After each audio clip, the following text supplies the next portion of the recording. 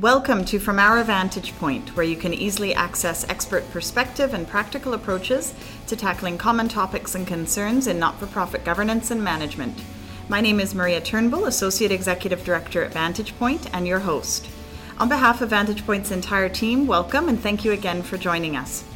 From Our Vantage Point is brought to you by Humanity Financial Management, a chartered accounting firm dedicated to helping Canadian not-for-profit, charitable and social enterprises build capacity for strong internal financial management.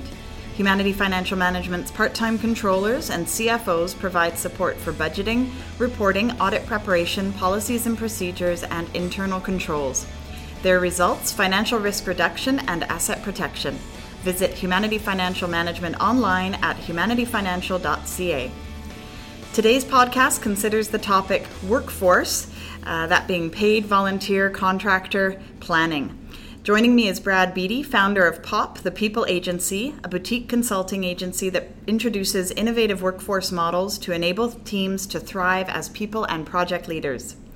Brad's other day jobs have included Greater Vancouver Regional Director with the Canadian Cancer Society, Manager of Workforce Operations at VANOC, and Manager of Business Services here at Vantage Point, which was Volunteer Vancouver back at that time. Brad has long been in my own fan book, as he was actually the very first person I ever spoke to at this organization as I was exploring job opportunities. Brad, can't believe we've managed to snag some time with you today. Well, thank you for having me. Always enjoy spending time with you, Maria, and the Vantage Point team.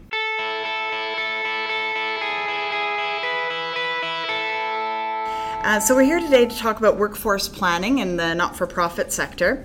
First off, Brad, how would you describe workforce planning for those of our listeners new to the term? Sure. Well, workforce planning is a process that involves really a number of conversations throughout the organization.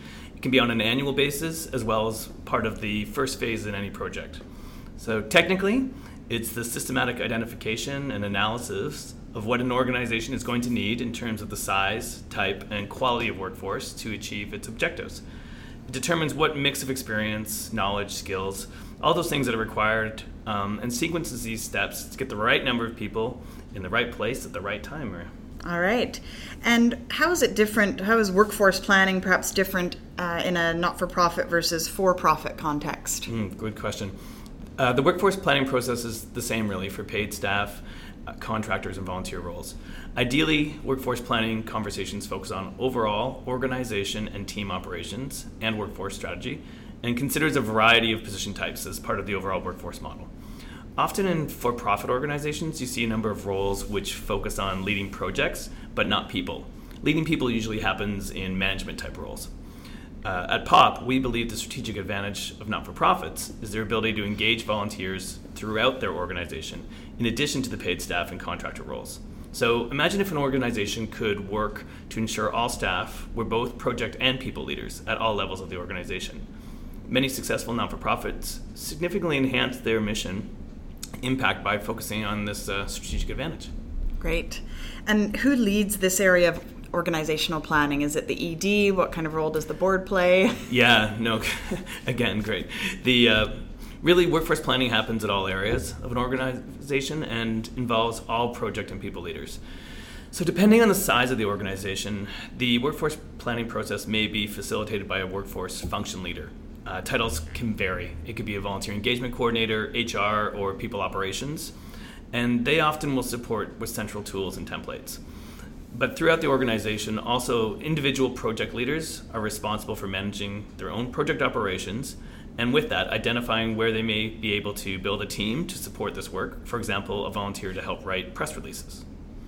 Team leads, so depending on titles again, directors or managers, will work with their business units or departments to identify what roles they need in place to meet their department objectives and deliverables.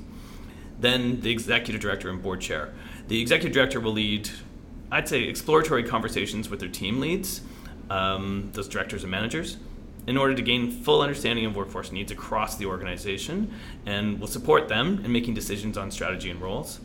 And then the board chair. Really, their job is around leading the process for the board of directors, and typically also for the executive director role. Okay, and I like you're introducing the the notion of at the individual project leaders level. I was just thinking about, taking a micro example, the podcast series that we've been running, when that was in its kind of birth or idea stage as a project. Thankfully, I've kind of been schooled in a similar perspective and passion in terms of how else to engage volunteers in my work. And yeah, it seemed kind of a no-brainer to me when I guess I was workforce planning on a micro scale, but when I looked at what needed to happen to figure out the technical aspects, I had no idea about sound engineering and even, approaches to podcasts in general. And we were able to source expertise in those areas, in part through our staff team, but then more explicitly through the volunteers we were able to engage. Yeah, I think that's a great example of where workforce planning, there may be this annual piece that goes with your annual operational planning and strategic planning, and there's times through the year. I think planning has changed in general where, really you're looking at more of a 90 days type of planning for different projects and what's emerging and what your needs are. Constantly just pausing and reflecting and thinking, okay, how could I behave differently? What could our team benefit from? I think is something, like you did a great example of that. You may not have gone forward with this great podcast series without it. Yeah, excellent. And so you've just mentioned sort of workforce planning at different layers. How would you say it fits in relation to the strategic plan? Right. That's definitely, as I was just kind of saying, the strategic planning really, it helps leaders determine where to spend time, human capital, and money. Typically, after a strategic plan has been developed, that's when you go into your operational planning, and from there down to individual work plans for teams and individuals. Workforce planning is carried out in alignment with the operational planning process. We really think that is the right time for it. The operations plan will show clear objectives and deliverables that need to be met for the strategic goals, and project and people leaders can use this plan to identify needs and gaps when it comes to people. That's when you can find the opportunity to do the podcast, because you may not have had capacity on your own, but you thought, okay, how can I behave differently? What's interesting is I think this also can go the other way around. Workforce planning can drive operational planning sometimes. For example, you may have identified a new position and need operational details to know what the role will look like or the process of planning. For a large number of volunteers, for an event, it may bring up operational questions around what the event will look like. But for your situation, if somebody had come out, your sound engineer had come in and said to you, hey, you know what? I noticed you don't have podcasts and I'd love to help you. Well, then that workforce planning opportunity would be driving your operations sometimes. Great. Sort of responsively reacting when somebody walks in the door with some skills that can put to use. What does the end product actually look like? So is it a written plan? What are your perspectives on that? It varies. I used to try and think of what's the ideal template. How can we share this around and everybody could benefit? But the reality is it really does vary by organization. It could be a Word document, an Excel document, or part of another document altogether, like an operational plan. Ideally, though, a workforce plan, however you decide to do it, it's a living document that's revisited and updated regularly, just like you would an operational plan. Typically, a workforce plan includes different elements, like a breakdown of the roles in the organization. Is it paid, volunteer, or contractor? The total head count, if it's a larger event, that's important. Start, end dates, objectives of the roles, skills, qualification requirements.